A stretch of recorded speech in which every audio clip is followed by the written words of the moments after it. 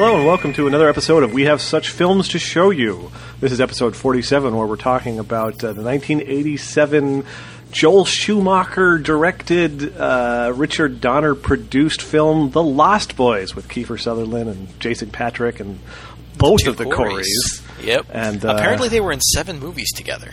Yeah, that was a whole thing for a while. I'm Josh Millard, by the way. I'm Yakov. And okay. So let me just, I hate being overly negative about stuff, but I did not like this film. This was a bad film that was stupid, and I didn't like it. It was a bad movie made badly by bad people. It's kind of my takeaway on it. I enjoyed How'd you feel about it so much. I really, really enjoyed this movie quite a bit. I wish I had seen it when I was 14. Yeah. Because I think that is like the target age of this movie is like between 14 and like 17, I think. Yeah, I think I would have enjoyed it a lot better when I was younger and stupider and couldn't tell how bad movies were when I watched them, basically. I don't know. I'm being kind of silly here, but really I feel like sometimes I watch a movie and I really try and sort of make an effort to, come out with a positive sort of read on it, even if I'm not totally digging it. But I don't feel obliged to make the effort in this case on this one. It really seems like a stinker. It seems like a movie that is not good.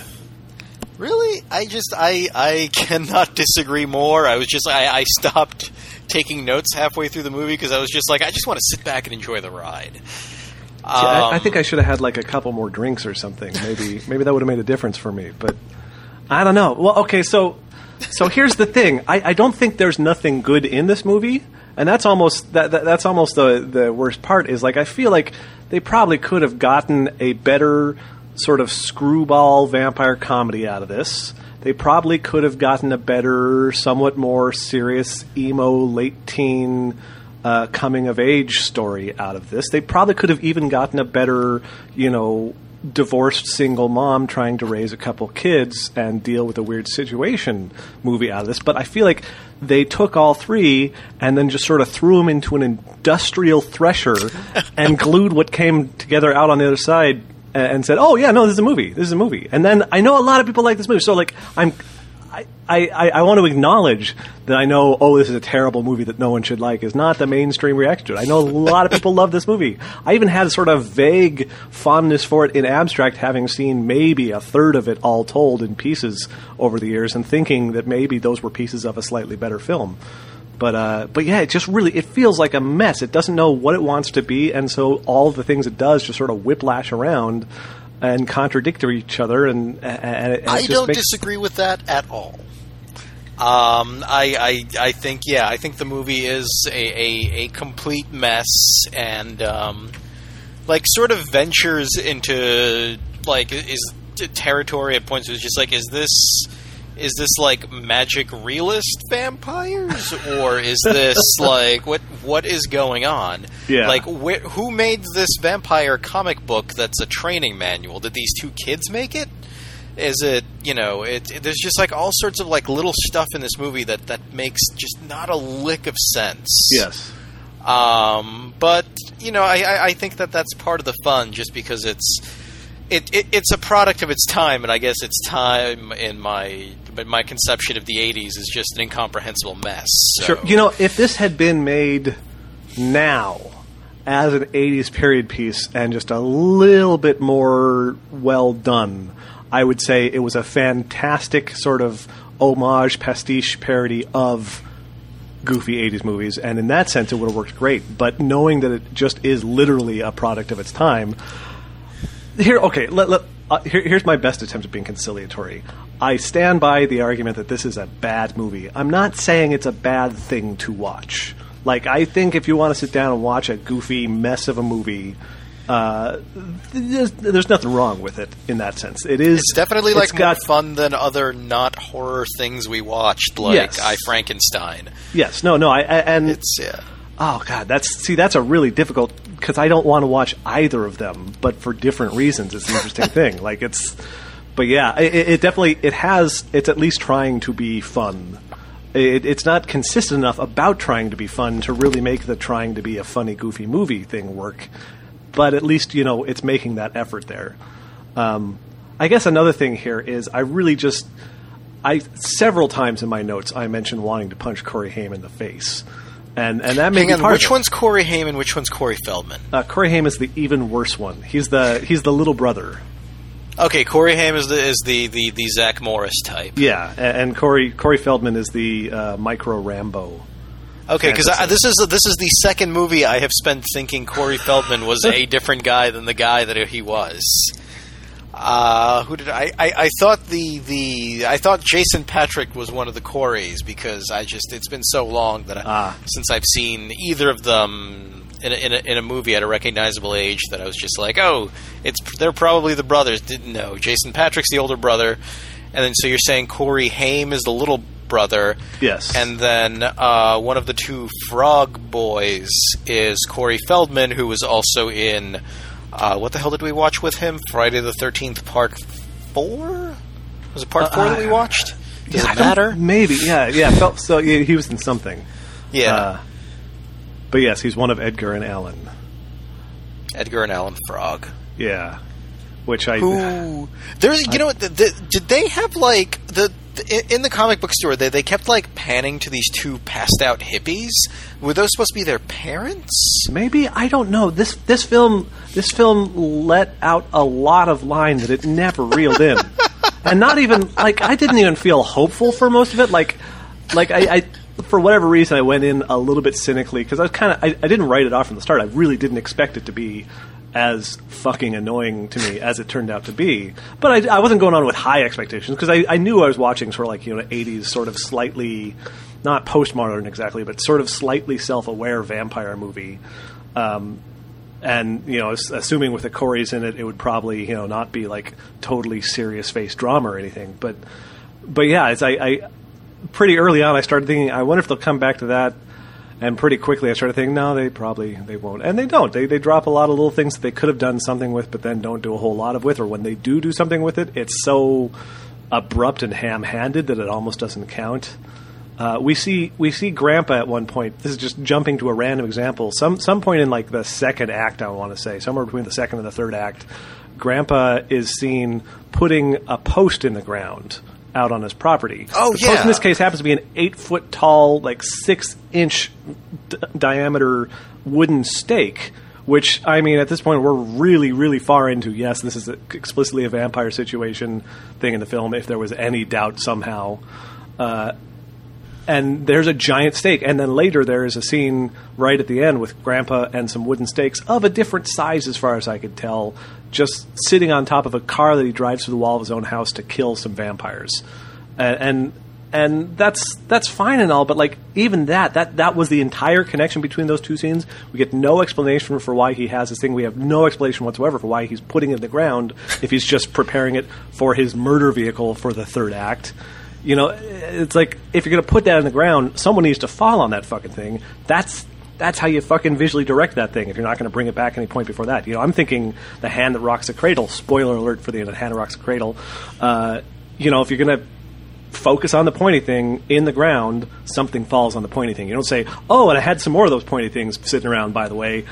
Hello, the movie's over. It's the whole film feels like it's that. It's either that or it's here, I've got a sharp thing I'm going to put in the ground that will never return. Like Anton Chekhov probably would have hated this movie as much as I did. It's one, and they're not even red herrings. It's not interesting, I wonder if that's where they're going. It's more well, they devoted some camera work to it. They put it on the screen. The visual direction says, hey, here's something worth noticing.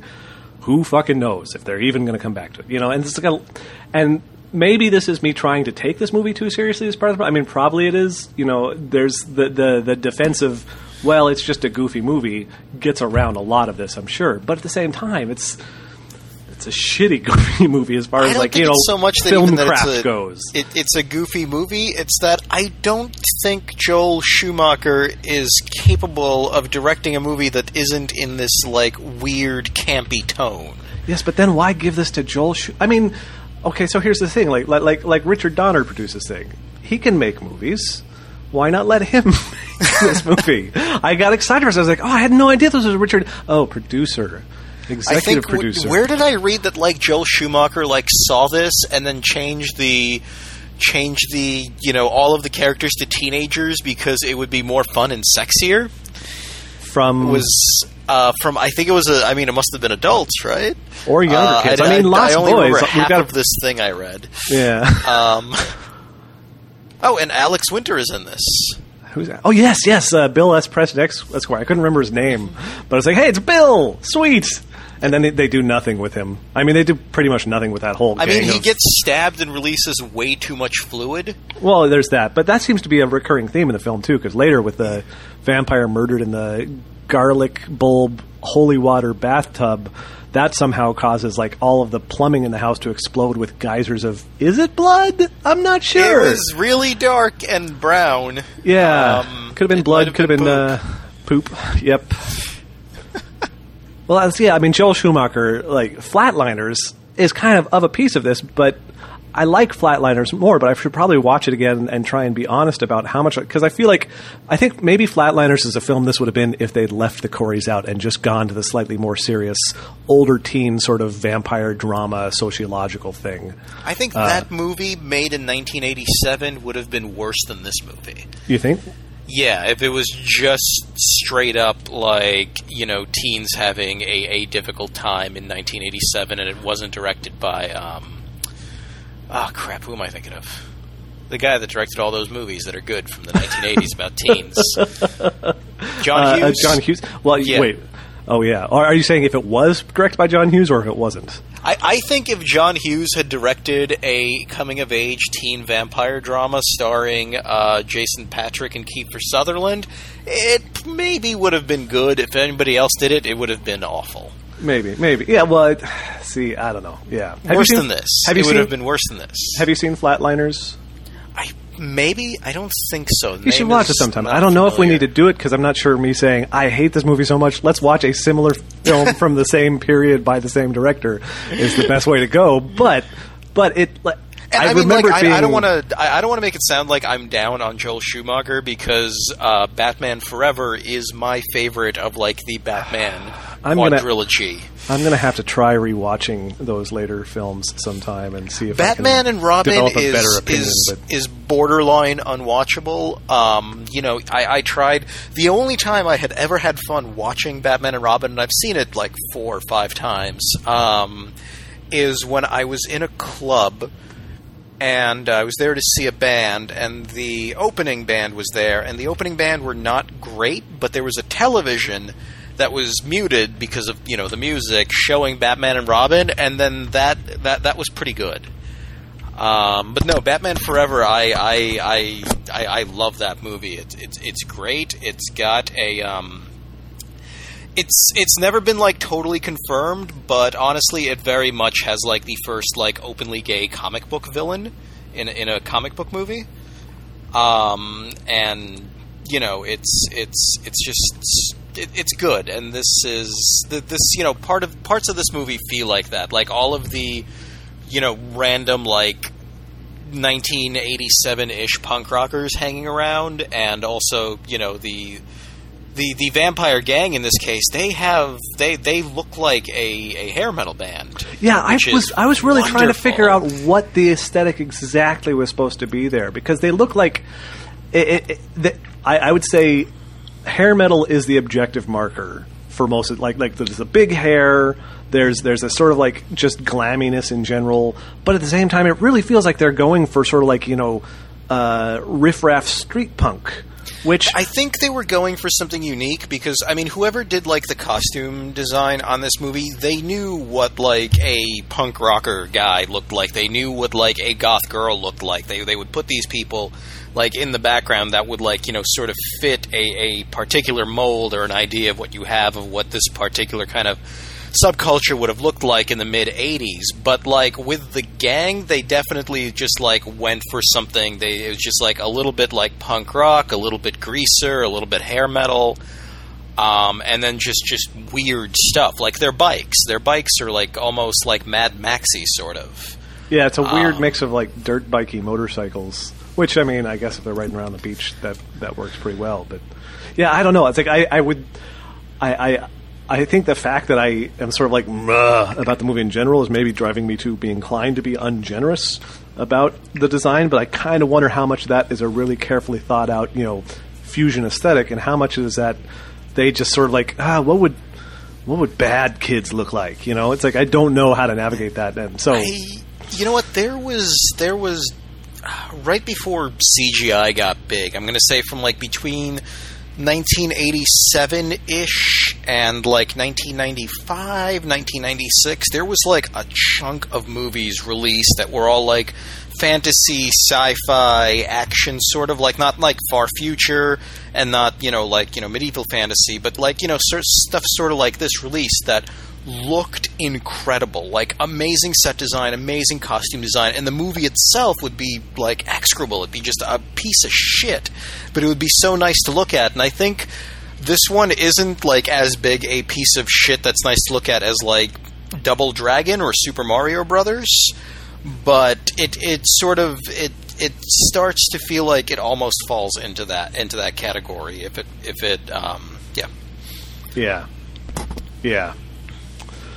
Yeah. So I'll try and I'll gather my thoughts a little bit on it. But things I did like. I mean, there's some of the cinematography is interesting. That they tied it into the developing theme of the like flying vampires, because the movie really opens with some pretty dynamic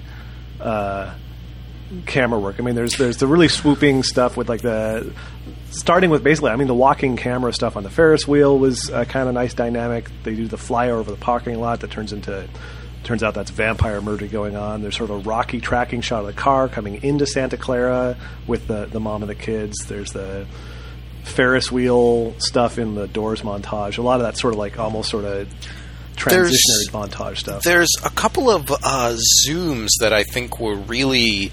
like, you just don't see it a lot because there's just not a lot of movies with tricky camera work that show it off in this way. But the scene where they're in the house and Corey Haim is in what do you call it?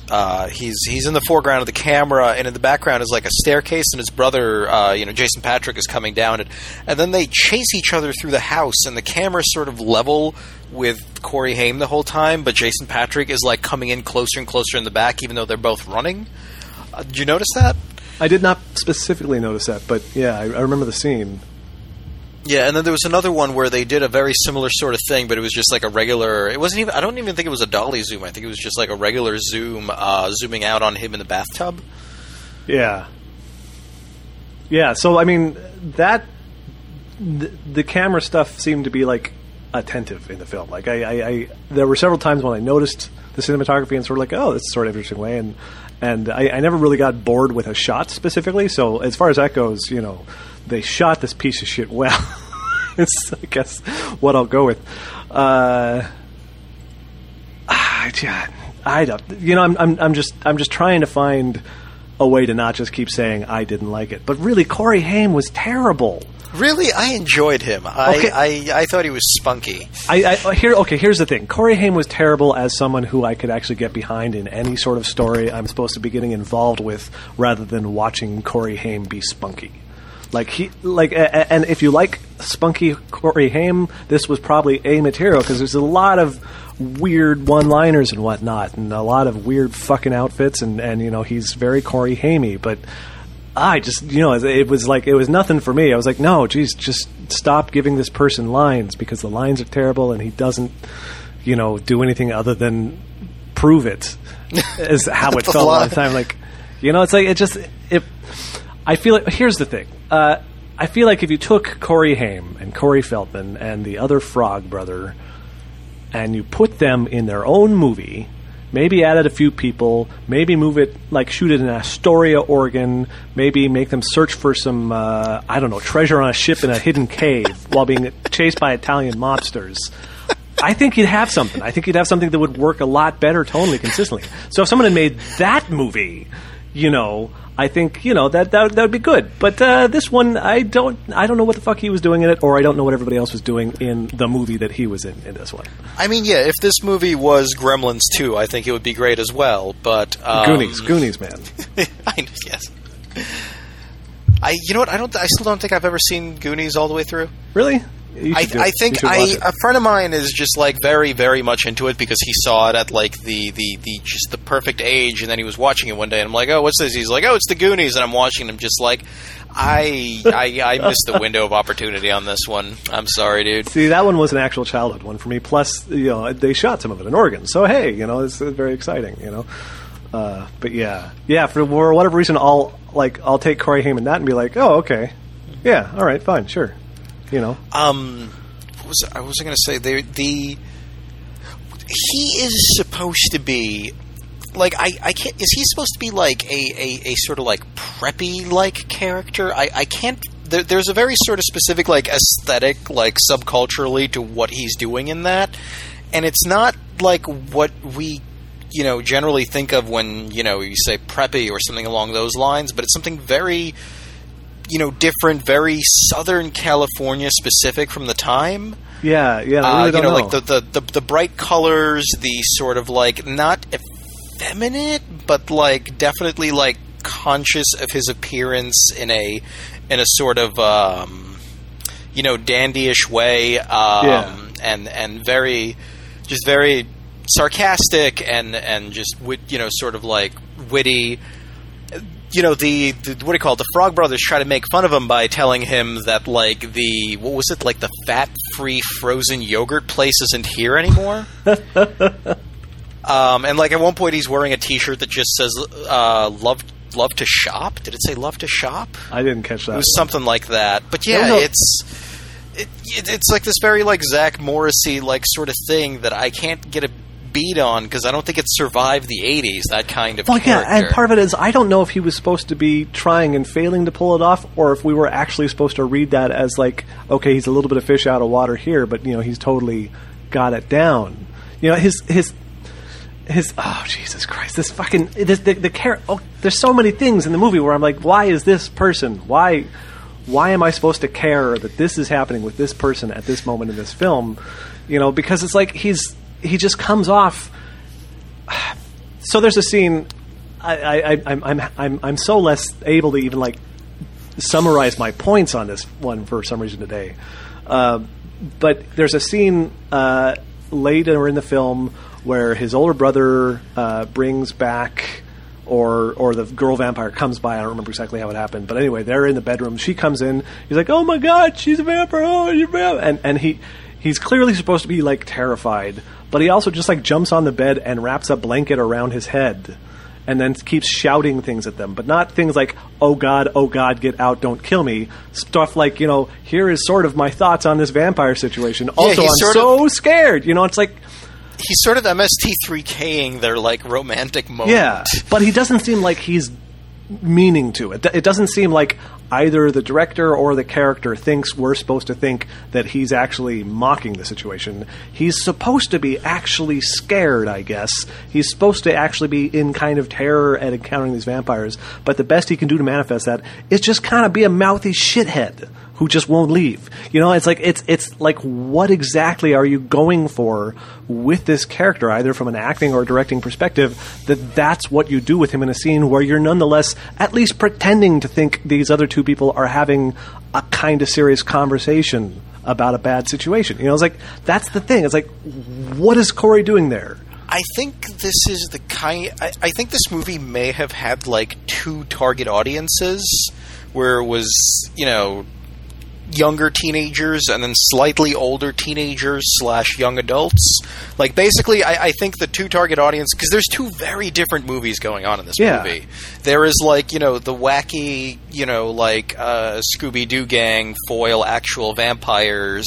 sort of, action. Your Monster Squad. It's very Monster Squad is what makes it. Yeah, and then the other half of this is like a teen coming-of-age movie. Yeah, it's like The Outsiders or something. You could almost see, what's his face? Matt Dillon, a young Matt Dillon as Jason Patrick's character. Yeah, and then these two movies are happening at the same time, and I mean, like, the Mom's plot could fit in like either of them. Basically, there's a B plot. I mean, I guess a C plot. Would that be a C plot? I don't know. I think it's a B plot. Let's call it the B plot. Yeah, there's a B plot of like their mom like dating her new boss at the video store, which is eventually sort of the ending to this movie. The big twist. Okay, do you know what this movie solved for me that I didn't realize was an open question? The Simpsons episode of the Treehouse of Horror one that was supposed to be a like prolonged parody of Bram Stoker's Dracula, which had come out that year with wasn't F. Murray Abraham? Who the hell was Dracula played by? Yes, this is the Coppola one, right? Yeah. Yeah, it was Gary Oldman. Gary Oldman, Keanu Reeves, and it was Will Oldham, Bonnie Prince Billy. It was.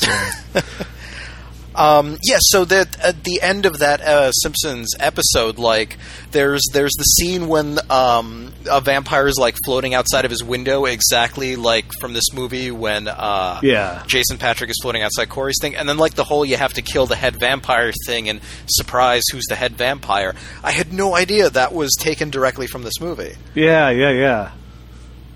So that's something. That's what this movie did for us. It justified its own existence by being referenced later in a Simpsons episode.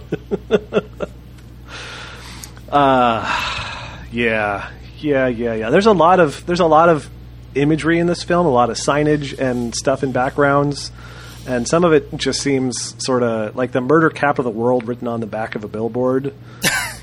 Which was kind of a cute sort of like, oh, well, the movie, I feel like at that point had already sort of established that tonally it was going to be a little uneven and maybe not super duper serious. So that's kind of like, okay. But then later, Corey Haim's like, hey, Gramp, is it true this is the murder? It's like, don't do the same thing twice in a movie unless you really, really need to. And this movie does that a few times. Like, it does that where it shows you that and then has him ask it. And it doesn't have him ask it in a way that really helps anything if you didn't catch the billboard, because then it just seems like it's out of the blue. Anybody's like, hey, Grandpa, is it really true that thing that has not otherwise been referenced in this film? But there's the comic book scene you mentioned. They do basically the exact same thing twice. Like, the difference between these two scenes come down to A, Corey's not wearing his rad trench coat the second time, and B, he takes the comic book instead of refusing it. After having the exact same dumb fucking interaction with the Frog Brothers of like, hey, let's jab at each other a little bit, and then, here, take this horror comic. Oh, I don't really like horror comics. Well, it'll maybe save your life, and they do the exact same fucking thing twice, Why not do something slightly different the second time with them? Develop those characters a little bit if you want them to start establishing some sort of rapport that will be built on later. It's just, it's like, why do these things twice? And I don't know what the answer is. And I want Joel Schumacher to tell me. I want to track him down and say, look, man, Falling Down was pretty okay, but... Wait, did he direct Falling Down? Yeah. Huh. That movie is much like... Well, no, I guess Rambo's a little different. But Falling Down is a movie that people have a very different view on it than I think the one that, was intended. And I was surprised and then sad at how surprised I was by the fact. Yeah. What was I going to say? Oh, during the, speaking of the comic book scene, so he's in this comic book store where, like, the Frog Brothers and possibly their parents work. And he's just like, hey, it's like, do you have a copy of, what was it, Superman number 15? They're like, oh, that's a serious comic. Only 4 of them were ever printed. And comic book lore from people that don't really understand how comic book publishing works is hilarious. Yeah, to be fair, I think they said in existence, not ever published. I think implying, that as far as people know, which is still a dumb line because you don't know that that's the only ones in existence. You just know that there's only so many that are accounted for, but even then, it's like, yeah, it's fucking ridiculous. And then he's just like, you can't have Superman 15 by, the Superman 300s. They haven't even introduced Red Kryptonite yet. And I'm just like, well, I mean, you generally shouldn't have those near each other because the numbers are nowhere near close to one another. Yeah, I feel like exactly. So, like you say, people who don't know comic books trying to...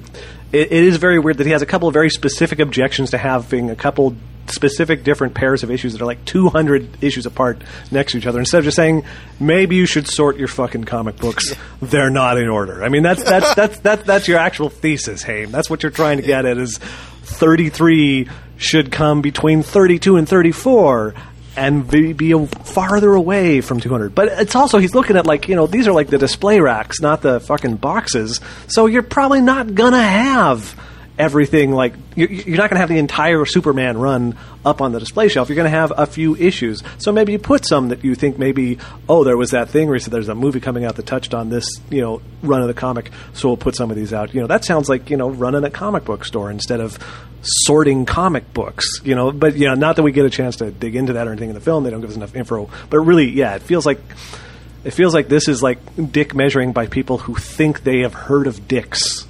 And they're like, oh, yeah, well, my dick is 10 feet wide and it's got green spots. It's like, okay, well, my dick, I have 3 dicks, and each of them has been on the Cosby Show. And it's like, what? This analogy is getting away from me. But the point is, I just want to punch them all in the face. Just punch. Make sure everyone knows Josh has just come back from a extended hike, and I think he might have sunstroke. Maybe. Well, actually, it was very shady. Yeah, I guess we should pause briefly and talk about the thing that no one would notice if we didn't talk about it, which is that I am in Alabama, actually. Usually I'm recording from Portland, Oregon, where I live, but my wife has a NASA internship this summer, so we're in Huntsville, Alabama, where she's working on some science stuff. And now, Josh, I've got a question for you. This NASA internship, does it involve space? It does. It's everything is taking place in space. I'm recording this from space. We all live in space now. He's in space, Alabama, folks. Yes, It's a new Alabama, moon. Right. It's now she's working on actually geology stuff, but it's using, I think, NASA satellite imagery is part of the idea, and it's a NASA funded and organized project looking at landslide analysis in Rwanda, I believe. So yeah, we're out here for a couple months, and so there'll be a few Alabama We Have Such Films to show you, and this is the first of those. And yeah, we went on a hike this morning, and I put way too much trust in some hiking reviews summary of the hike we went to do, and so we ended up spending like an extra hour on it, even after cutting it slightly short. It's also it's warm in Alabama. I don't know if you're aware of this, but it's actually sort of in a southerly part of the United States. I mean, I'm in Brooklyn, and it is like hot as balls, so I can't imagine what it's like in Alabama right now. Yeah, it's fairly warm. It's fairly humid. It's currently 93 with a projected high of 92. Apple seems to pull those numbers from 2 different sources. And that's actually kind of nice compared to the last week or so when it's been a few degrees higher. It's nice and humid, and yeah, it was just it was a serious hike. It turns out there was a lot of down, a lot of up, and we've both been sort of out of practice. We'll go for a walk, like every day or two at home. We'll just go out and walk for a mile or two around the neighborhood. And we haven't so much done that while we were driving cross country, and we haven't so much done that here because we've been busy settling in, and that's also been like warm as balls. And where we're living is kind of a sort of stretch of pavement, so there's not like a nice neighborhood to just walk around right here. So we're still sort of figuring this stuff out. So this was like we sort of jumped in with like both feet, jumped in head first. That's better. You would always jump in with both feet, wouldn't you? Because otherwise, how would you jump in with one foot? I think it's called a can opener, isn't it? When you jump off the high board, and then it's like you do the thing where you're totally straight. I forget what that's called, but instead of doing it like that, you put you bend one of your knees back and you put your ankle in your hand and you hit the water, and I think it's called a can opener. Well, sure, but the other foot's going in, is what I'm saying. Yes. Like, you're not going to jump in with one foot and the other foot stays dry. So obviously, jumping in with both feet doesn't really sell, now you're really... I mean, I guess you dip a toe in is a thing you do that uses one foot that's not jumping in. You're sort of dipping your toe in the water. So I think I want to say, I'm going to revise my comment to we jumped in head first. We jumped in head first, and we got some good exercise, and we're probably going to be sore as shit tomorrow, but we made it back. But that's why, as again, the listener would have no idea we're starting an hour late on this because man, it was a hike, and got back here, and yes. So I am probably it was shady. So probably not sunstroke, maybe heat stroke, but I think I'm okay there. But I definitely have a certain energy, I think, carrying over into this. And you're putting that energy towards not liking the Lost Boys. Yep. I'm enjoying this quite a bit. I think it's sort of rare that we have such distinctly different opinions about a movie. I should like, I think the most we ever get is just like, I didn't like this movie, and the other person is just like, eh. I thought it was okay. Yeah. But I think it's sort of rare that we get such a different thing. I Still Believe. Fantastic song, I think. I think that is a great song, played by a consummate, half-naked, muscle-bound musician with saxophone. The shirtless, greased-up saxophoning guy. What is his name? Hang on. I have no idea. I didn't look any. I just let it be. Yeah, I think he's an actual musician. I was really hoping for a break into the sax bit from the song with the sax break, the sax man. Here we go. His name is Tim Capello, multi-instrumentalist, composer, and vocalist, known for his saxophone work supporting Tina Turner. Also, he definitely lifts, bro. Like, that guy was ripped. Oh, hang on. The next paragraph on Wikipedia. He is notable for his muscular physique, his sexually provocative movements during his performances, and for his tendency to perform shirtless with his skin oiled and his hair in a ponytail. And that is on full display in this movie, and he is, like, dwarfing that saxophone, too. Yeah. It's like a little toy saxophone. Yeah, that was a heck of a scene, and yeah, it's nice to know that they could have basically just happened across him during filming and say, hey, let's throw this in from the sound. I think this was like another, and you know, like you see like the whole beach town attending this concert, like all the punks and all the counterculture youth, and I think it's great. And they were just like, should we get like, what style of music can it be, like this thing that brings together all of these like disparate youth cultures. It's like, should we use like a punk band or a goth band? It's like, no, we are using this motherfucker and his saxophone, and he's going to be up there gyrating half naked, and everybody will love it. I saw some reference to it, or maybe you made some reference to it when we were discussing the other day that we should watch this. But yeah, definitely. Yeah. That was the only part of this movie that I'd seen before. See, the part that I know I've seen before was the dinner scene, the dinner at home with Max. With the garlic and the water. Oh yeah, and that was like straight out of like a Mrs. Doubtfire type movie, like for children. That was like a children's movie scene. Yes. Featuring also, children. Yeah, featuring children. Yeah, Corey Haim brings the Frog Brothers over for dinner for his mom's date.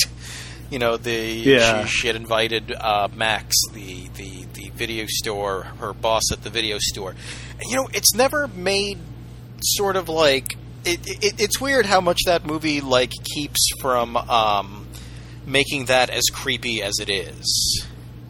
Like she's just like, oh, I'm going on a date with like my direct boss at this small video store. If this goes poorly, I'm probably fired. Well, it's not as weird as it could. I mean, part of it is we just don't get that much of their interactions. But I mean, up until it turns out that he's the head vampire in Evil, he's a totally nice, affable guy. I mean, that actor is totally a that guy actor. He's a genuinely, like, they could have had him turn out not to be evil at the end.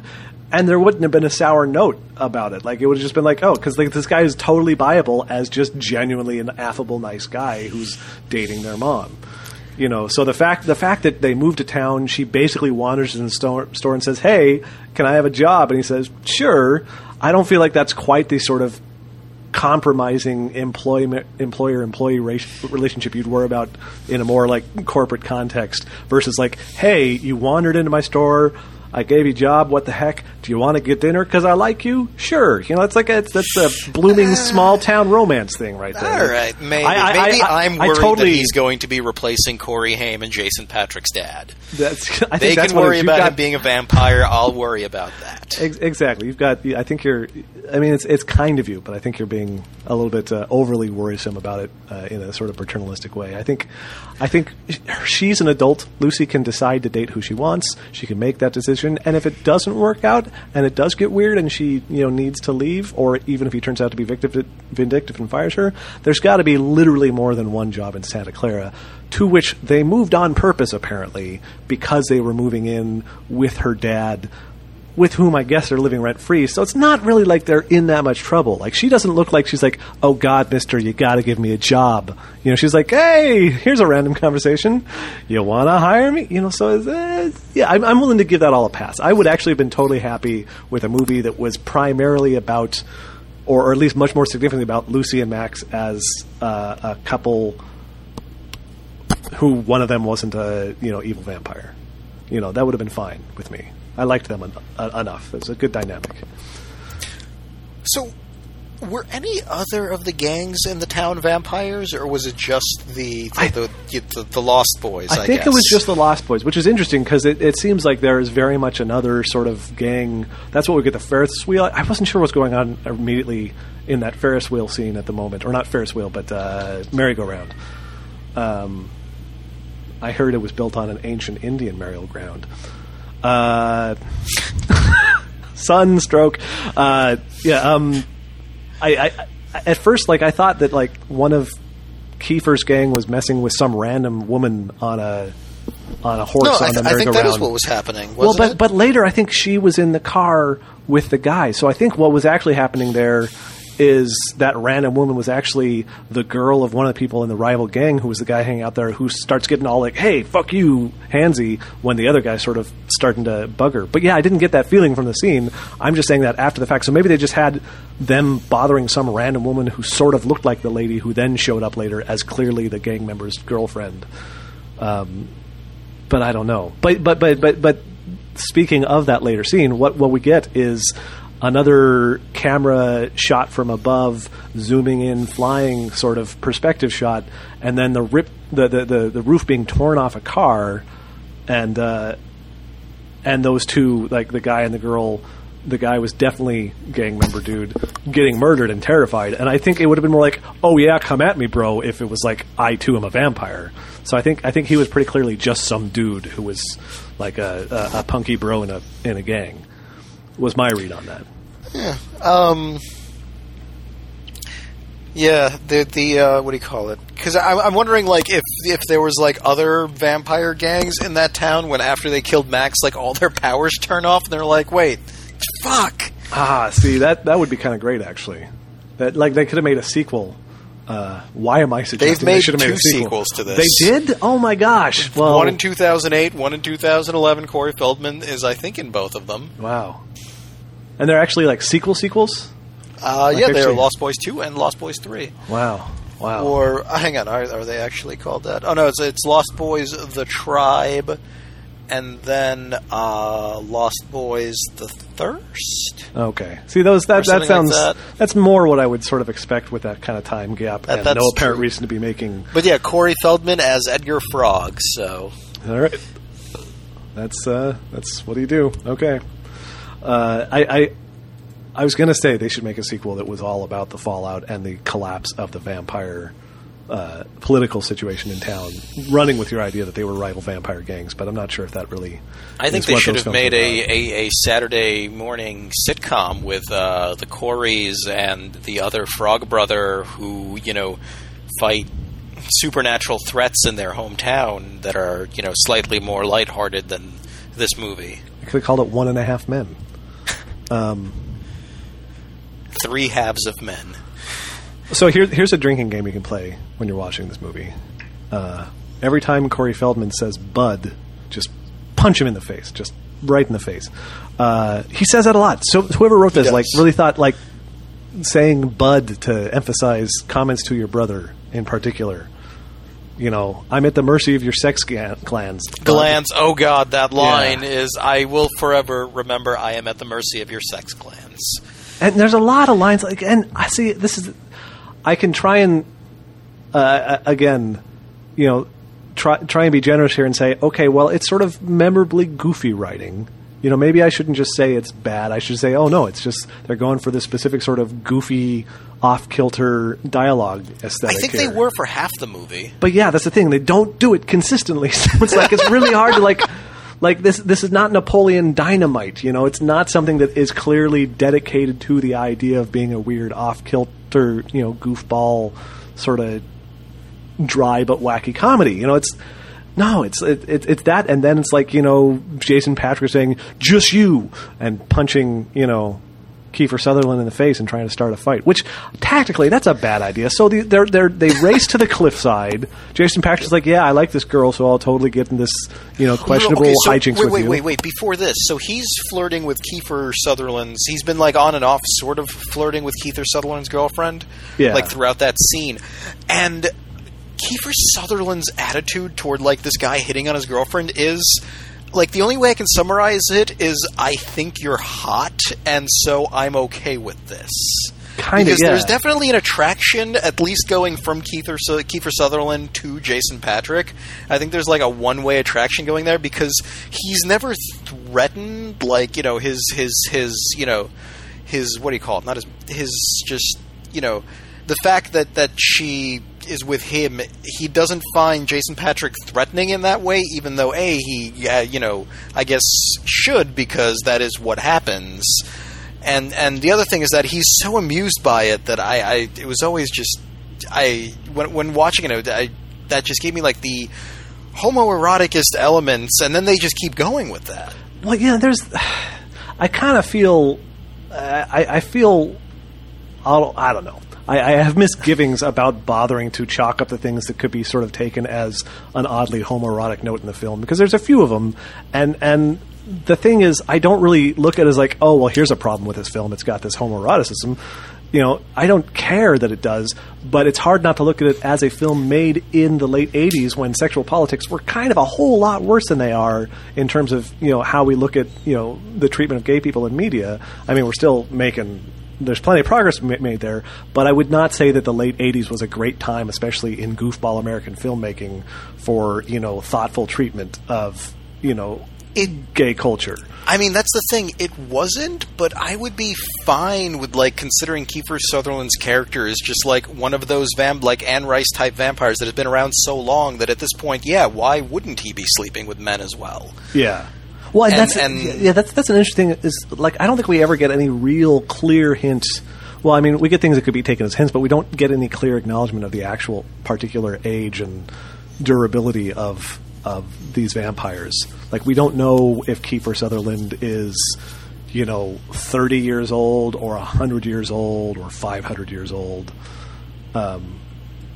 It seems like it could really be up in the air. Like, it could be that there's that giant head of Jim Morrison hanging in their cave because he's been a vampire since the doors were big, you know? It could be that they literally took over that cave around the time of the big earthquake back in 2006, you know, when it used to be the big fancy resort, and then it, you know, fell apart after that, and then they moved in, you know.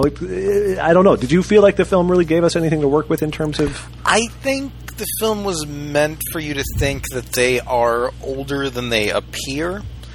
And, you know, I think maybe part of that is, you know, that, like, sort of greaser-y vibe that they give off, that, you know, they've just sort of, like, been stacking the different, you know, counterculture sort of things onto themselves from, you know, the 50s or so onward. You know, they've got the bikes, but then they've got, like, the punk gear, but then they've got the hair metal band hair. See, and I can actually kind of get behind. I think that's like the best argument for the aesthetic I've seen so far. I don't know if I buy that that's what they would do, but I'm not sure I should worry too much about what do I rationally think a bunch of cave-dwelling, surf town prowling vampires would do aesthetically. So yeah, the idea that's an agglutination of those styles. Like I might be giving the aesthetics of this movie the benefit of the doubt, just because I've seen so many movies where the aesthetic direction was dead on, and the movie itself was crap. Like I mentioned before. So like those two things in my mind can easily have like a you know, huge disconnect in one movie where, you know, like. There's an intentionality to the art direction that isn't, you know, that the skill behind which isn't also in the you know, direction of the, you know, the acting itself and the plot and all that. Yeah, but I don't know. it's a good theory. I'm willing to run with it. I like that as at least sort of an explanation of part of where this could be. I don't know that it explains seeing some of that also in like maybe the rival gang stuff, but we don't really get a good look at the rival gang. So I guess I there's like the one, they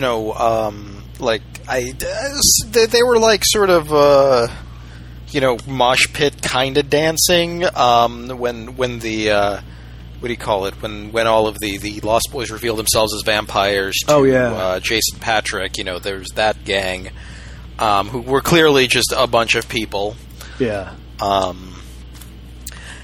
But yeah, like, and the other thing is, you'd think that people would notice, in this small town that, there was, what do you call it? There was vampires. But then I'm wondering, like, all the way, like the very end of the movie, like, the house is almost entirely destroyed, but they kill Max, and, it's assumed that the rest of the vampires are devampired along with Star and Laddie, and Star is Jason Patric's love interest, and Laddie is he supposed to be like her little brother, her son? I don't know what the deal was, or maybe she was just protecting him. I don't know. Yeah, because he definitely came off as like one of the other vampires' little brothers. Yeah, well, and somebody had the wherewithal to put his face on the side of a milk carton. Yeah, so clearly someone. And I think we have to assume it was not Star, because why would Star be like, you know what? I know exactly where he is, but I'm going to put out an APB on him because I want someone else to find him in this cave we hide in where no one will find us. So clearly there's someone else who knows Laddie too. Maybe Laddie's parents. Let's assume he has parents. But I mean, yeah, and the weird implication of that is that they stole a child. Well, that was kind of Max's implication at the end when he's monologuing. Right before he snuffs it, he talks about how he was really after Lucy all along. He was after the mom because, once you get the mom, then it's easy to get the kids. So I think that's just what they do. Like Max, for whatever reason, is like, hey, yeah, I like assembling a collection of youths. Maybe he just finds youths amusing. Maybe, you could read some grosser implication into there, but we never really get any hint of that from him. Like, he's just super nice, and then he, turns into a vampire and tries to murder him because it all fell apart. But there's no real, I don't know. I mean, are we having is there a weird pedophilia angle discussion here, or were you trying to go there? I think it would. I think you could go that way, but it would probably involve reading further into this movie than is worthwhile for any aspect of this movie. Yeah, I basically agree. Like, I didn't get any sense of that. I just got it as like, oh, well, little kid vampire, because then you get the great little kid vampire scene at the end where Star has to protect him from the Frog Brothers. Yeah. And vice versa. But yeah. So anyway, so after the ending, you see like Grandpa, and he's just sort of like wanders into the kitchen, which the lights are off in it, but it was destroyed by the vampire in the bathtub, like blowing all their pipes. And then he's just like, that's the one thing I could never stand about Santa Clara. Yeah, all the goddamn vampires, and then credits. And I'm just like, how much of the town knows about this in that case? Yeah, and how many vampires are there? Like, was it literally Max and then these, 4 delinquents? Maybe it's like a multi-level marketing scheme. Oh, where, you get... It's not so much like the head vampire. It's like they've been using that as shorthand, but basically, like, every starter of a downstream, like, if you get that one, the rest of the downstream falls off, but it doesn't necessarily mean that they're the head vampire. Yeah. No, I like that read. So maybe there are some other factions in town, and we just saw this particular one. Yeah, and they're much better. What do you call it? They're not as bad at their jobs as vampires. Yeah. Also, the phrase "death by stereo" came from this movie. I always thought it was from Heathers for some reason. I have never heard the phrase "death by stereo." So there was. It was just a turd rolling newly out of Corey Haim's mouth for me. There was a hardcore band called Death by Stereo in the 90s, and then it's also a venue in Brooklyn for music. Ah, you New Yorkers. Or wait, No, the venue's called Death by Audio here. But the band was called Death by Stereo, the hardcore band. Okay. The venue's called Death by Audio. Yeah, for some reason I always thought that was from Heathers, but I might be confusing it with My Teen Angst Bullshit Now Has a Body Count. That sounds like Heathers. Which I've only seen pieces of, actually. I've never sat down and watched that straight through either. Me neither. Maybe that's a horror movie. But yeah, that Stereo's... Ah, Jesus. Again, like, you know, it's so... I think I might have a special fondness for this movie. It's because I love movies that take place during the 1980s, and there's scenes that take place in either comic book stores or arcades. Just because they always sort of like embellish it up just enough to make it like, you know, just sort of ping right off my nostalgia. Yeah. Well, I don't know. I have misgivings about this film, it turns out. I kind of like the grandpa was just sort of a weird asshole. Like, yeah. He was. I mean, I guess it's to some extent I'm saying, oh, but this goofy, dumb, overdone trope I liked. The grandpa's an old coot one, but I still kind of liked him. He was also like a combination of like several different kind of like, you know, old men stereotypes. He was like, you know, like the horny old man. He was the you know, weird prospector / taxidermist. He was you know, like an aging hippie. He was just like all of these things rolled into one. I think it's kind of funny how they just like sort of cobbled out a character out of all these different kinds of, you know, like old men stereotype characters. Yep. And was it implied that he was growing weed? Because like at one point Jason Patric points like outside the window to Corey Haim and then like makes the weed smoking motion. Yeah, I wasn't totally clear what was going on there, but there's definitely some sort of weed joke there. But yeah, they're definitely implying that their grandpa was smoking weed. Yeah, or growing it at least. Yeah, I liked that. There's a quick one-off reference early on. Corey Haim says something that was like, it's like Texas Chainsaw Massacre in here. I was like, oh, you've seen a horror movie. And then they open up Grandpa's taxidermy room and says, okay, talk about your Texas Chainsaw Massacre. And okay, that was actually legit. They actually did tie it into something actually aesthetically appropriate for Texas Chainsaw Massacre with a room full of animals.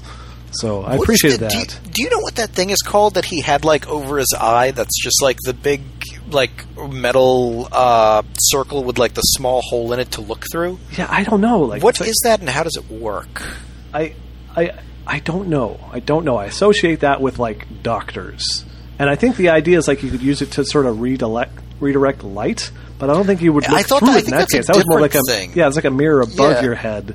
Yeah, because I just watched The Man Who Wasn't There, and the doctor at the end had one of those on, and it was like a forehead light that was like this angled. So it was a convex mirror. But yeah, the only thing I can think of is maybe like it's one of those things where if you shrink the area that your eye sees with, the sharper the image gets, because maybe I don't know. You need more light to go in for the same amount of illumination or something like that. Yeah, that's all I can think of, but I don't even know what that thing is called, so I can't I have no idea. Yeah, exactly. This sounds like a job for Ask Metafilter. Just get on it once we're done with this episode. I liked the scene with going back to the other gang member who got murdered with his girl. The setup to that was they're sitting in a car and she's reading a comic book. And he's trying to like make out with her, and she's like just out like she's like, I'm reading a genuinely hilarious comic book. Stop trying to kiss me. Was the whole dynamic, and they do that like just as like a short little physical comedy bit for like 3 times in 15 seconds, and then suddenly they're murdered. But I just liked something about that was slightly charming to me. I don't know. I like the implication that this was like a makeout / sex car that is in that make out point area, because it definitely looked like that car had been there for a while. Yeah, it looked and a little wasn't lived going in. Anywhere. Yeah, it looked like it was pretty settled in. Yeah, so the teens have their own little doing it car. There was what there was a whole what do you call it? Not Corey Feldman, fucking Jason Patric, like, after he becomes vampired, he's always wearing sunglasses, and they're always askew, and just, like, these... I think are they women's sunglasses, or are they his sunglasses? I can't tell. I don't know. I don't know what was going on. They were sort of weird, but, it's 1987. What do I know? Remember, I mean, after Corey Haim's goddamn trench coat ensemble... Like, I no longer had any questions I could, like, reasonably present the film about any fashion decisions. Do teenage boys still pierce one ear? That went out. I don't know. I think that went out. And he just instantly got his ear piercing too, like that night.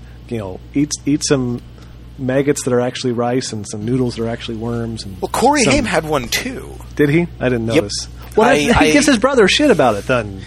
Maybe it was because it was dangly, because Corey Haim was a stud. Oh, that's probably it. I don't know, maybe there is just some sort of, masculinity rules. Dangling is right out, yeah. Yeah. Yeah, I don't know. I'll tell you what, I think if shirtless, ripped saxophone guy had wanted to wear a dangly earring, no one would have talked to him about it. They'd have said, you go, man. You do it. He was wearing a fair amount. I think it was like necklaces and bracelets. Yeah, he had belly chains. Yeah, he was adorned. Jason Patric buys a leather jacket on the boardwalk. Did you notice that? I did not notice that. He does not go to a store. He just gets an emergency leather jacket. That is how it's Santa Clara. Everything's on the boardwalk, man. Yeah, I mean, but that is how essential this town runs on a leather jacket backed economy. Which makes sense for such a warm climate. Everybody would want to swaddle themselves in, leather garb. Yeah, the punks and so on in this movie, they are really devoted to it, considering they're in Southern California. Well, in defense of the core gang members, they are probably cold-blooded creatures of the night who are not affected in the same way. So they're like, yeah, no, I'll swallow myself up because what the hell? It's not like I have a beating heart. So, yeah, that might be the thing. And then the other punks are like, well, if they're going to do it, we're going to do it too. But, man, it's really fucking warm. And that's why they get murdered in cars while their girlfriends read comic books. Why were the Lost Boys menacing Max? Or I don't think they were. I think that was supposed to be a big... They were coming by for a visit? Yeah, I think they were just sort of wandering around. And so we're supposed to read his I told you not to come in here. It's oh, this nice man is having trouble with these troublesome teens just like that security guard did before. Right. And instead, it's more oh, my pain-in-the-ass kids. Seriously, guys, get the fuck out of the store. Come on. I'm trying to run a legit business here. We can't vampire it up in here and get out, I think that's the 1-2 punch of that we're supposed to have once we find out at the end of the movie that he's actually the head vampire. Doesn't make for a very interesting twist, though, because it's okay, so they were being slightly annoying in their vampire patron store instead of menacing their vampire patron. Okay, that's what a twist. It changes the whole text of the film once you have that stunning realization. None of the interactions between them and Max really gain or lose anything when you find out that he's a vampire. Yeah. It's what they were doing is still annoying. So. Well, and there's them sort of revving bikes outside his house in what seems what the fuck was the deal there? They're just showing up to try and scare him, except for he knows exactly who they are, and so he wouldn't be scared. And we don't see him being scared exactly, but that whole scene just I understand. I mean, don't get me wrong. I understand it's misdirection. The idea is we're supposed to think Max is not the vampire. But there's no explanation for the misdirection. Yeah, what is that fucking scene? It makes no sense. Yep. Yeah. I don't even like. I shouldn't say I like about things I dislike. One of the many Corey Haim lines that I disliked, even though, again, I have misgivings about whether and how exactly I should feel about disliking it. Are you guys sniffing old newsprint or something? Yeah, that was... Talking to the Frog Brothers, I think? Yeah. That was... I don't even know what that was supposed to mean. I understand I understand what he's implying, but I don't understand what is actually, Yeah. And I mean, I realize it's a comic book store. Are you huffing fumes? It's it's a highly specific attempt at an insult. Yeah. You watching too much Dynasty, bud? He says at one point to his brother. Because his brother's there's no TV, and you know what no TV means. No MTV. Yeah, he really wanted his MTV. I mean, it was 1987. That was a time for that line to be in a film, but at the same time, I'm just punching right in the fucking... Yeah. At one point later in the film, one of the Frog Brothers says something or other, and Corey Haim says, what was that, a little vampire humor? It wasn't funny. And it's oh, no, that's when his brother, I think it was when his brother, when what do you call it, when their grandpa is just like, I got a hot date with Mrs. Johnson, after I drop off some work for her, and Jason Patrick's like, oh, what, did you stuff Mr. Johnson? And Corey Haim's like, that's not funny, and the joke is no more or less different than any of the rest of the humor I think that in was this movie. A different point where Corey Haim somehow managed to be weirdly, pointedly humorless, despite his attempts to be a sassy jerk elsewhere in the film. I think those are actually two different things. Yeah, this movie treats wisecracking really not inconsistently. Wisecracking is treated inconsistently, even though the jokes are generally of the same type of humor and level of transgressive, which is not very much at all. Yeah, like Corey Haim at times comes off as an extremely fragile Bugs Bunny. He wants to dish it out, but he doesn't want to take it, or something. It's a fucking mess, and I can't stand him. Oh my god, he's so bad. He sucks everything out of this film. It's just, and I mean, nothing against Corey Haim specifically. My issue here is with 1987 Corey Haim in this movie saying the things he says the way he says them. He may be a totally righteous dude, but the Corey Haim that appears in this movie, I think, was somewhere at or near the height of his Corey Haim powers. And I feel like he is in this movie for the same reason that Corey Feldman is in this movie, and for the same reason that both of them being in this movie is probably worse for this movie than if they just gotten random actors. It's because, it's the Coreys. Let's make a movie with the Coreys in it, and then they're bad. It doesn't fucking work. And I mean, I'm sure the script wasn't compromised from being a beautiful thing into whatever it is solely on the strength of that or anything, but so you are not blaming the Coreys for this movie's failings, but you are I'm attributing to them a part of that failure. Yes.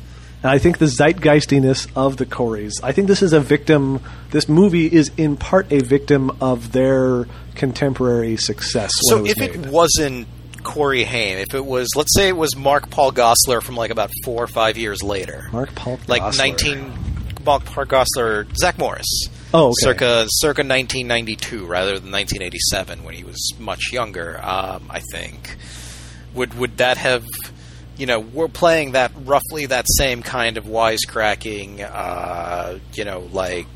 zeitgeisty character. I think if there was a little bit more Zach Morris in the character, it would have worked a little bit better, because I think he would have been a little bit more time. Well, that could have helped. That some asides to the audience during Frozen Time probably wouldn't have hurt this film. but more to the point, that sort of self-assured nature, I think, would have worked well, because that's the thing with Corey Haim's character in this. He does not come across as a believably emotionally fragile, struggling to cope character, but he also doesn't actually pull off the kind of sassy, genuine, self-assured confidence that is, I guess, sort of the heart of the Zach Morris character, right? He's in this weird in-between place where he seems like an emotional muddle, but he's not interestingly emotionally accessible. He's just fucking all over the map in a, I don't know, bad writing and acting sort of way. I just, I can't come up with a defense. You can't attribute that to his teenagerdom. If this character were a real person and I knew him in real life at the time, I would not want to have been friends with him at all. He'd be that no. I mean, I wasn't a real social kid, but I think I would have been nah. I think I'll just stay home and play Nintendo instead of spending time with that guy, because I don't know what would have been. But I think that's the guy who would have all the really good Nintendo games. Maybe, and that's the fucking. And then you'd be going over to his house to play him, because he was the one. He got that U-Force. That controller that you can control by waving your hands over it. Yeah, I had that. I got that. It was on deep discount for many months at the local Fred Meyer's store. So eventually I was like, hey, Dad, it's $10 and it's probably amazing. Can I get it? Do you still have it? I'm sure I got rid of it at some point. Actually what happens, my parents basically sold my... You probably could. Yeah. I mean, I've seen it. I've seen hacks for it, and I've also seen people playing video games very, very well with it. There have been people who have trained themselves to use this thing. Oh, I'm sure. As nimbly as one would use a controller, and it's insane. Yeah, I'm sure if you spent the time with it, it was why no game was made for it except for 2 or 3. If you don't know what we're talking about, it's the Nintendo U-Force. It was a controller for the NES and the original Nintendo. Imagine a George Foreman grill. that you or just like sort of a wave your battleship, hands at. sort of your half of like the Battleship game. Yeah, a little open laptop, except for there's no laptop. It's Yeah. just a couple of planes, and then they had Theremin like proximity sensors, like 8 sensors that you could move your hands around in space to trigger by moving closer or farther from the sensor. And it looked so cool. Yeah. In the commercials. It's basically the Power Glove without a glove. Is basically exactly the sort of level of technology and aesthetic pitch we're talking about, where it's like, no, you can control games in a whole new way that's super shitty, which is why we don't control games this way, but we won't say that because it's rad. And it was a bad controller. It was definitely one of like the many, many, many failed experiments in like non-controller control schemes that they never did it. Do you remember the Sega? It was a octagon, I think, or maybe like a decagon that you put on the floor. I do remember each that. plane of it was a different button, and I cannot imagine how you would use that thing. Consistently. I think it was pitched as sort of like a fighting game thing because you're in a ring. Yeah, like it showed like people, punching and kicking when they're in the middle of it, but it wouldn't matter what motion you made. And, the fact that they're kicking to the left might not mean your character is going to kick to the left, might mean you move to the left a little bit, or maybe that's pause or something. Yeah. Yeah. Yeah. Anyway, so this movie is like the U-Force, is what I'm trying to say. This is the U-Force of movies. No, Corey Haim totally would have, like... He would have like a couple of NES advantages, a couple of nice joystick controllers with the turbo buttons and everything. And he'd have a Power Glove, but he'd never let you wear it. Yep. He'd have the track and field pad, but he wouldn't let you play with it because, in truth, he knew it just sucked, but he also knew you wanted to. Fucking Corey Haim is the worst kid down the block ever. Why did I have to live down the block from him? That jerk.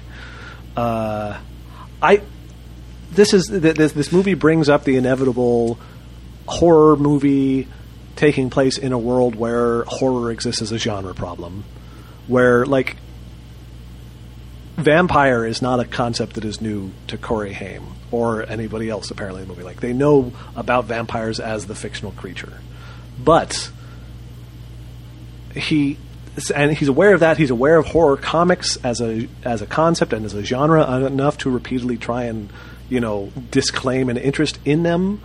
And yet, he needs to rapidly consult a printed comic book that he happens to have reluctantly accepted just to know jack shit about vampires, apparently. Like, he frantically looks for a comic book to figure out, what do I do about this whole vampire situation? So, like, how do you get to that specific level? It's like if instead of vampires, it was like quantum physics. Like, well, everybody knows it exists, but nobody understands anything about it sort of level. In which case, would be like, I'd better go find that comic book about Richard Feynman so I can save the day. It's such a weird, muddled half committal to the idea of genre savviness that, it annoyed me. Turns out there's something about this film that annoys me. So make a note of that. I kind of liked the involuntary flying, but I also kind of thought it was sort of dumb. And I don't understand why it turned off when they dragged him in through the window. Yeah, it was just like a light switch as soon as he came through the window. And I guess maybe there's some clumsy fucking come of age metaphors you could run with here, like the involuntary flying could be a kind of budding sexual awareness, but Jason Patric's character is kind of too old for that. Like that. Yeah, is he supposed to? Their mom says just wait till school starts. You won't have you won't be all over the place now. And I don't understand how old Jason Patric's supposed to be because he looks like he shouldn't. He looks like he's out of high school. He's got he's got more stubble than your average high schooler would. Yeah, and I think the film wants him to be 17, 18, something like he's almost done with high school properly. He's born in 1966, so he was 21, or 20 or 21 when this movie, and he looks 20 or 21. Yeah. I don't know if he would be... Well, that may be another case of, maybe... I don't know. I think he was doing okay career-wise at that point, so it may be sort of let's get Jason Patric, because, he'd be great. And you said you did read that half of one thing somewhere saying maybe they rewrote it to be more about teens. So maybe this is partly a victim of actual script meddling, and maybe something made more sense earlier on in the process. I don't know. I'd be kind of curious to know if there's any fucking excuse for any of this, basically.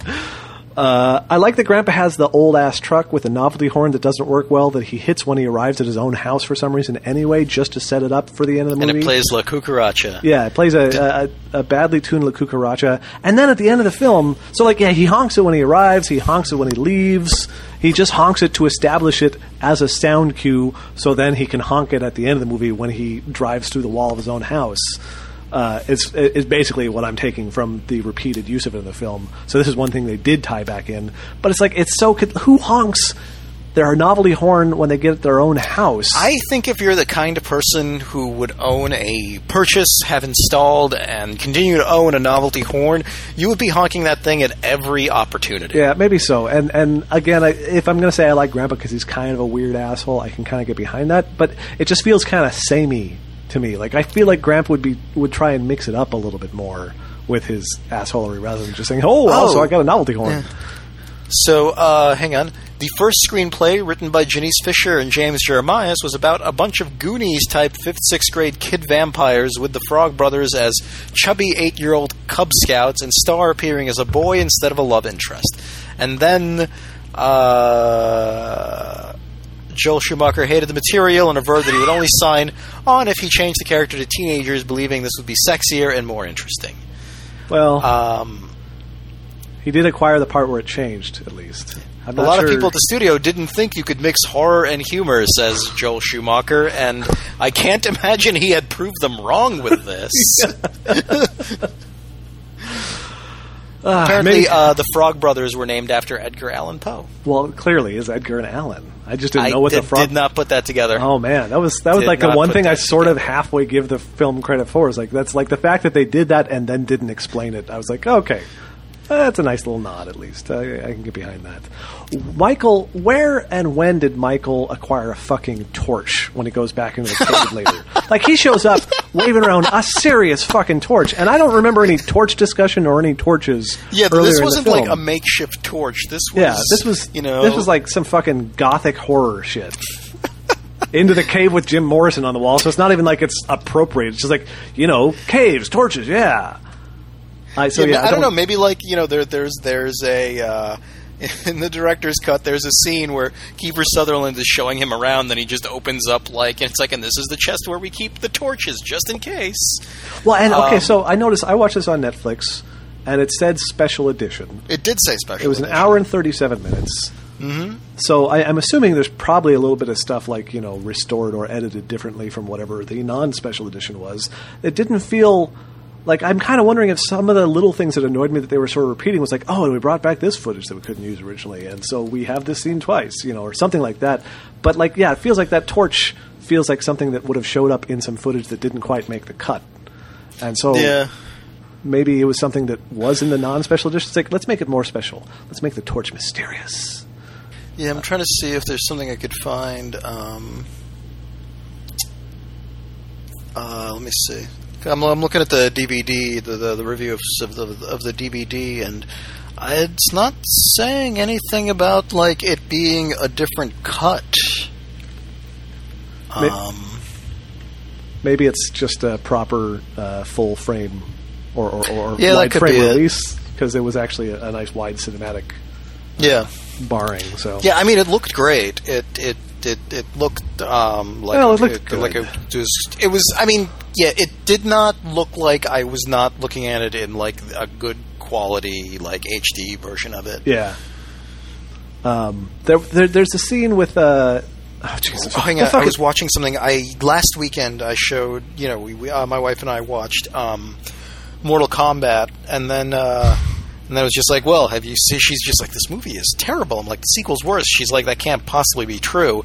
And then we started watching the sequel and just could not get through it because it was just so much worse. But what happened was I had found a stream of it that I was at 480p or something, and I'm just let me find a different one. And I found one that was at 720, and it made the movie worse because it was just the bad costuming was no longer blurry.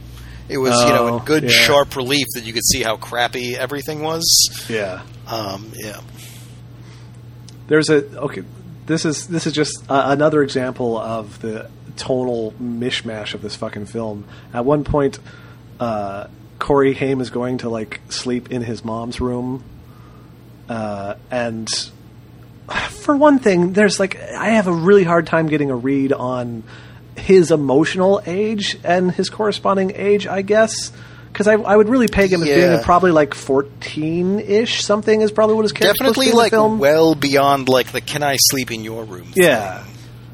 So and whatever, maybe they just have a weird relationship, and he's supposed to be a little bit maybe emotionally on edge because of the divorce and his dad not being around or whatever. And I mean, I think as far as his emotional age goes, he's also kind of still eye-rolly about his brother finding women attractive. So yeah. There's sort of and again, maybe this ties back to that whole earlier script thing. Some of that just didn't get rewritten as much as it should have been from because if he was 9 or 10, I could sort of buy that a little bit more. Yeah, total sense. But he is at an age where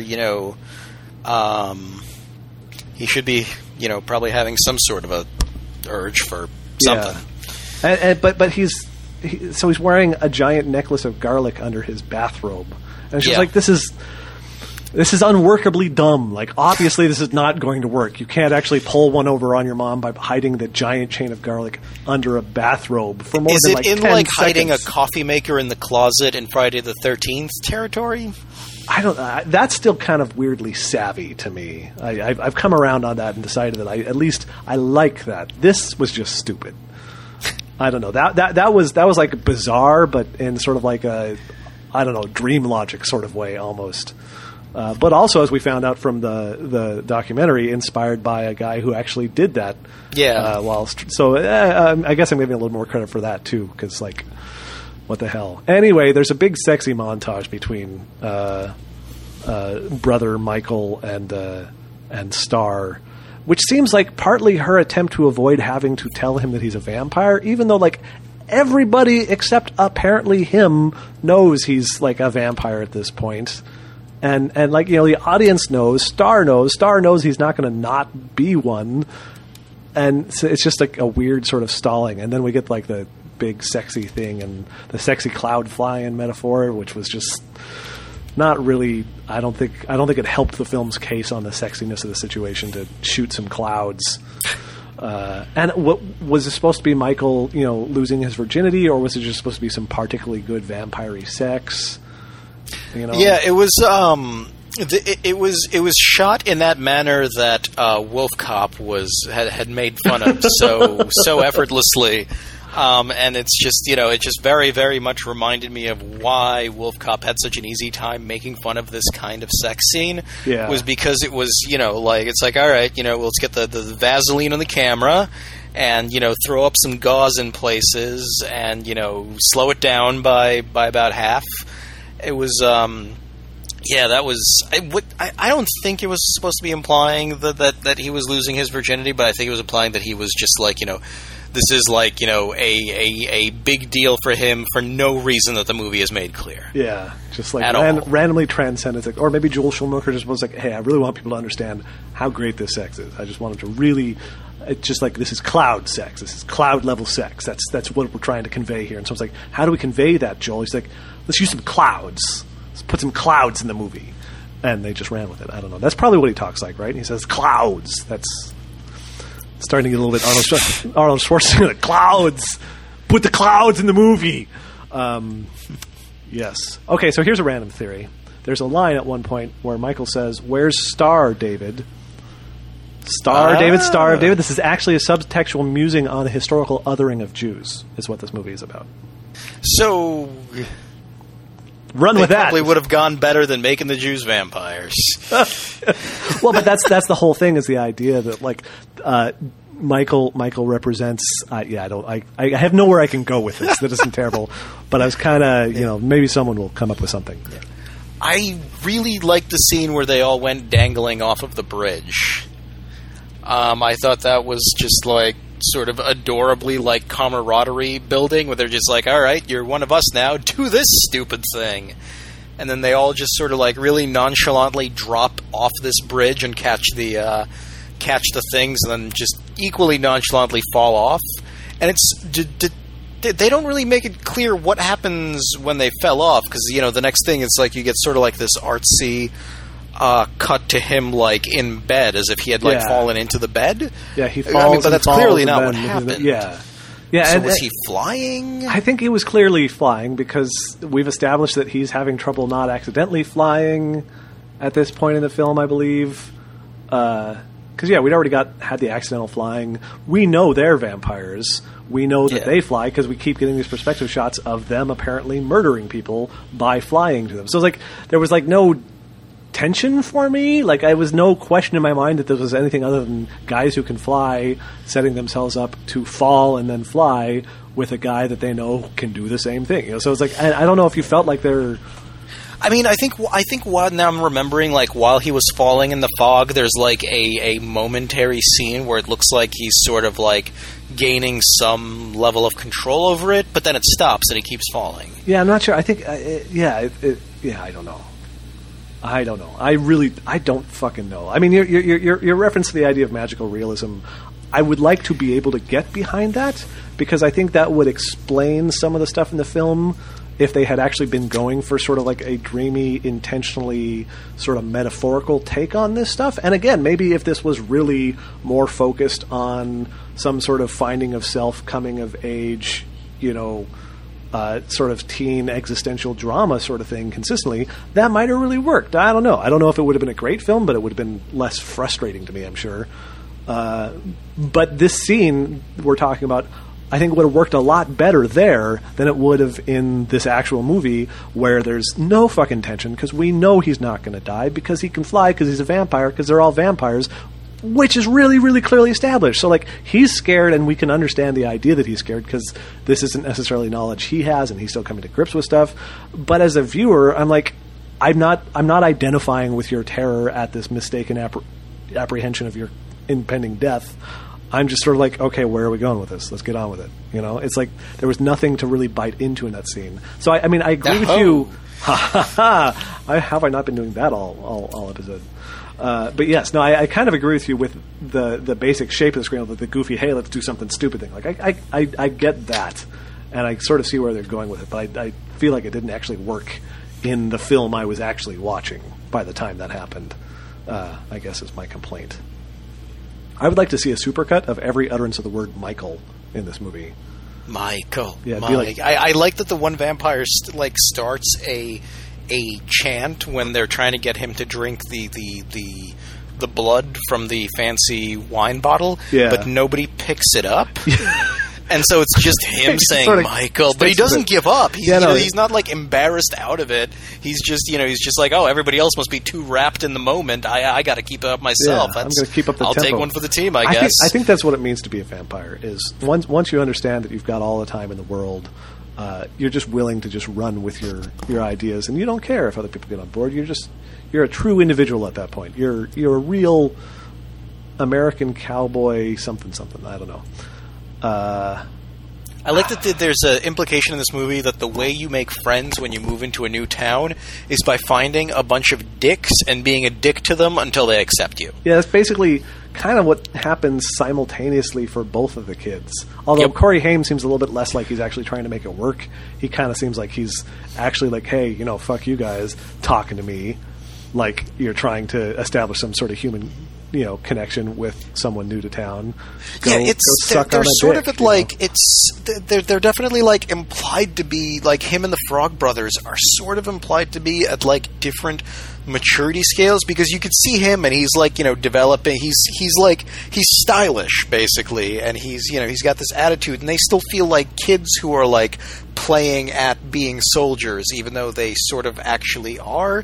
And it feels like he's past that, and maybe they're trying to play him off as cooler than them because of that, but it doesn't work that well. He doesn't come off remotely cool is the problem, and he doesn't come off all that much more emotionally well-adjusted. He's just like a different flavor of clown in the film. Yeah. And that's a whole big thing there. The Frog Brothers with the goddamn thing where they're simultaneously incredibly ridiculous and also sort of the actual competent sources in this whole thing. I mean, Corey Feldman basically for the second half of the film never stops doing a gruff sort of Rambo-ish growl with every single line he delivers, and it's all super straight-faced, and they are, in fact, straight up attempting to murder some vampires, and, actually making a semi-successful effort to do so, but at the same time they're portrayed as these ridiculously goofy, out-of-touch, sort of fantasizing kids.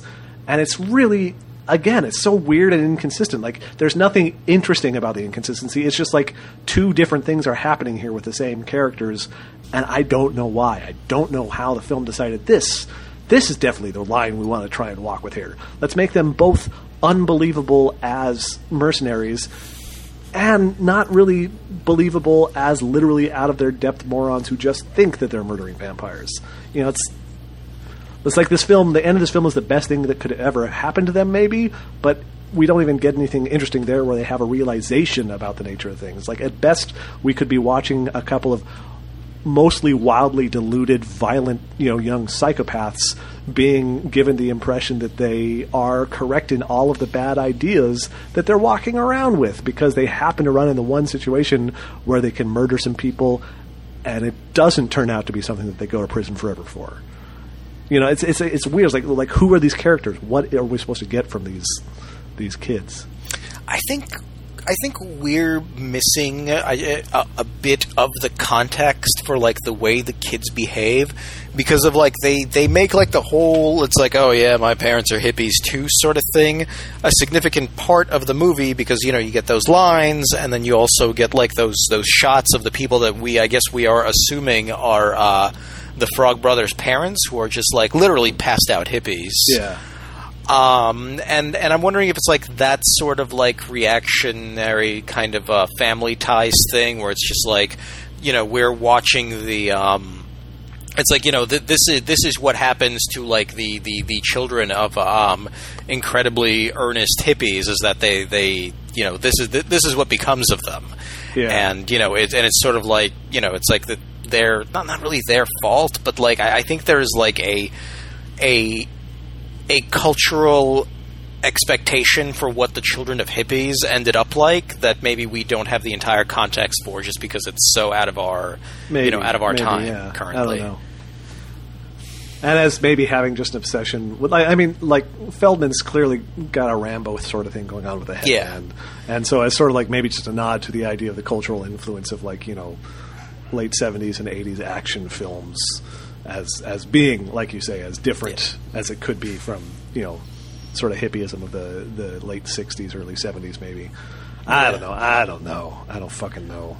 And the Frog Brothers make a big they take the Superman line that they're fighting for truth, justice, and the American way. Yeah. Which I think is just at that two hippie parents, that would be a sort of not acceptable ideal to follow, to if you're going with the hippie pacifist anti-war kind of parents that yeah, but Superman's not even the most objectionable direction you could go there. No, not by any means. But I think that the American way part is supposed to be I was about to say it's like McCarthy is sort of thing. It's no, that can't be. Maybe that's the thing. Maybe the vampires are in fact the new wave of communist infiltrators. Oh, that could be. This is the wall was still up. This was 87. It is in Santa Clara that the last gasps of the Cold War fought. Yes, exactly. Between American vampire hunters and vampires. Yes, but cool vampires. Well, when they say I'm totally failing to produce the old socialist maxim about from according to their ability to according to their need. They're talking about blood. They're redistributing platelets rather than wealth. They're seizing the means of red cell production. That's a thing. Why aren't vampires super into bone marrow? Seems like you could just cut straight to the chase there. Why go sucking the blood out of? I mean, I guess maybe to some extent a human is a pretty decent autonomous blood generation machine. Whereas if you're going to deal with a marrow, but it feels like that should be a thing. Marrow seems like I think maybe they just didn't evolve to do that. Maybe. Like, I think, if they can take bones and, like, get the marrow out of them in the same way that we do with, like, cow bones and eat it like that, but I don't think they are as set up to do that as they are to, drink blood. What if that was the cure for vampirism, was just a full-on marrow transplant? Like, maybe that's why vampires drink blood. It's not because they need blood in some mystical way to survive. It's because they literally need blood and are, through the weird immunocompromise that is vampirism, they're incapable of producing their own blood. And so if we could just get them a nice, solid, bone marrow transplant, they could sort of get back to, not being supernatural creatures of the night. Or as Corey says, shit-sucking vampires. My own brother, a goddamn shit-sucking vampire, or something. So like maybe that. He has no idea how vampires work, and that comic books were like a big help. Maybe because maybe that line. I could have shit sucking. It could be like some goddamn blood sucking shit stained vampires. It was a long line. You're like somebody at his old school played like a prank on him by telling him that like vampires actually ate shit. Yeah, and maybe nobody's bothered to correct him. And that's why he's like he doesn't really care about the whole creature of the night thing. He doesn't really care about the vampirism. He just really has serious poop issues, and so he's freaked out about the vampires because he thinks they're going to like steal his poop or something. And and he won't say anything about it. He won't explain it because he kind of knows that it's a weird thing, but he's still super worked up about it. That's probably what it is. Yep. Okay, I have another theory, and this is the one that I like more because I think it works to explain a lot of the oddness in this film. Especially the oddness with trying to really peg down what the actual age and level of like emotional and sexual development we have going on with Corey Haim and with Jason Patric's characters. I don't think either of them really exists. I think Lucy has one son who is struggling with some weird combination of developmental arrestment and mental illness, and this is really a film that is sort of a figurative, a story of this mother's attempt to care for her special needs child and accommodate his strange mental landscape, and also maybe new older kids in the town they've moved to taking advantage of his sort of adult suggestibility.